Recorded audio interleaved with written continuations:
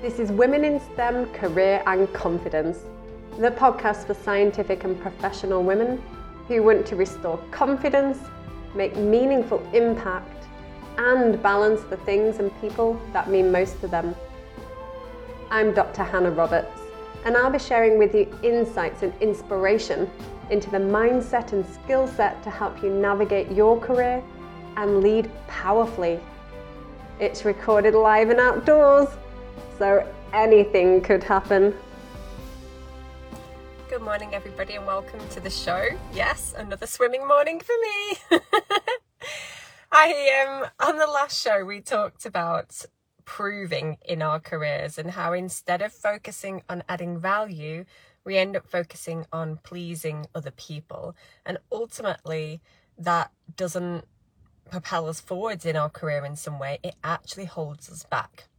So in today's show, I also wanted to talk about something else that holds us back in a really big way. And that's playing small. Now, none of us are going out there intending to play small from the get-go. This is something that actually sort of subconsciously, unconsciously is happening to us if we haven't ever explored personal development before. So what I mean by that is if we have limiting beliefs that we hold about ourselves. So a limiting belief is something that we hold to be true, that's not true, but it limits our behaviors in life. So ones that I hear most frequently are, I'm not good enough. I don't know enough. I'm not worthy, or I'm not capable of this position.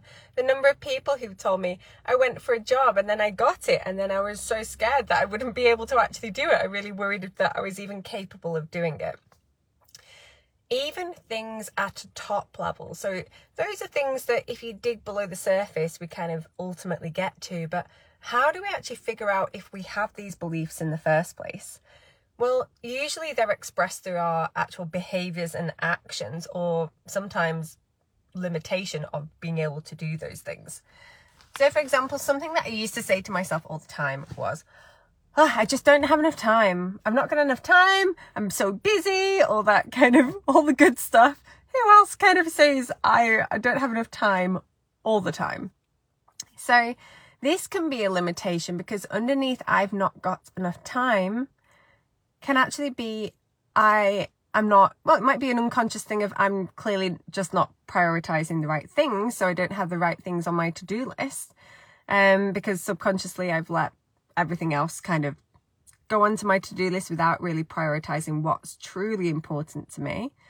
But underneath that could be, I've not got enough time. And what do I worry about that? So it's a great question to ask yourself. What are you worried about that thing? Well, if I don't have enough time, then it means that I'm not giving enough attention to, my children and my work and other things. Oh, what do you worry will happen if you don't give enough attention to those things? Well, I'm worried that if I don't give enough attention in those areas, then I'll be failing in lots of different areas, and I feel guilty about that. What do you worry will happen if you fail in multiple different areas? Well, if I fail at work, then I might not get promoted, or I might end up, losing my job, ending up homeless under a bridge, being licked by a troll. Do you see where we get to here? If you keep drilling down from the surface level of just a throwaway comment, then you can get right to the core of these things. And underneath those things is either a limiting belief, like I'm not good enough, or it will be a really uncomfortable emotion. And what I mean by that is, if we dig down deep enough there, then maybe we even get to fear of failure might even feel like, might be embarrassment or shame. Ultimately, shame's right at the bottom of the barrel of emotions. We'll do anything to avoid that one.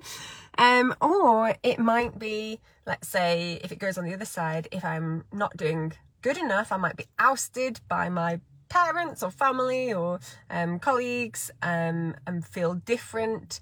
And then I will feel sort of rejected and alone. Like, there's loads of different ways this can go. And it's perfectly natural and normal. And we're just experiencing those things at the surface level. But how that impacts our careers are that we end up taking either no action. So if I feel like I'm not good enough, sometimes I might hold myself back from, say, a promotion, or even from expressing my full capabilities at work. So it can have us not take action. It can have us take the wrong action, like I talked about with those, the wrong priorities by not having enough time. We can be like putting too much out there in all different directions and actually not really getting forward in any of those very, very, succinctly. Or it might have us taking non-aligned action that actually go against some of our value system, and that can feel pretty icky as well. For example, if I've got the belief that I'm not good enough, and then my, let's say, boss at work says, I want you to do something, but it's kind of like, that it's not really the right way of doing things. Actually, it goes against your integrity. But if we have those feelings about ourselves, sometimes in order to please the other person, or in order to, be able to do our jobs, we go along with actions that are non-aligned. So if we try to design then a career from these limiting beliefs and emotions, can you see how if you design a career from I'm not good enough or any other limitation, we're not going to quite take the steps that we would do if we were free of those things. So essentially we are keeping ourselves small. And I don't want that for you. I want everybody to be able to create their careers free of limitations, and make their biggest impact in the world, quite frankly. So if that has brought something up for you in today's show, I want you to come over into Breakthrough Unleashed. This week, I'm offering free written coaching to anybody. You just have to put a post in there. It's a private group. If you post in it, it doesn't get seen by any of the people that you know on Facebook. It's just the people in that group.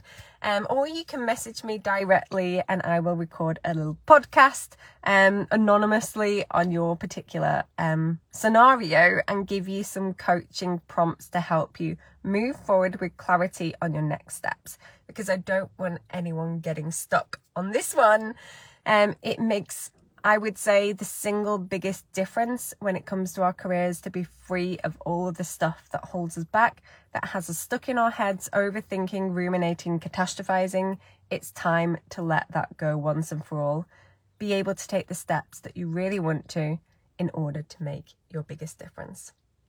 So come over, Breakthrough Unleashed, share what's going on, what is at the surface of all of this, how does this manifest and present for you, and then we'll drill down into what the real core of the issue is. I hope you'll join me in that, opportunity to get some clarity on your next steps, and I hope you will have a great rest of your day. Okay, bye for now, everybody. Thank you for listening to Women in STEM Career and Confidence.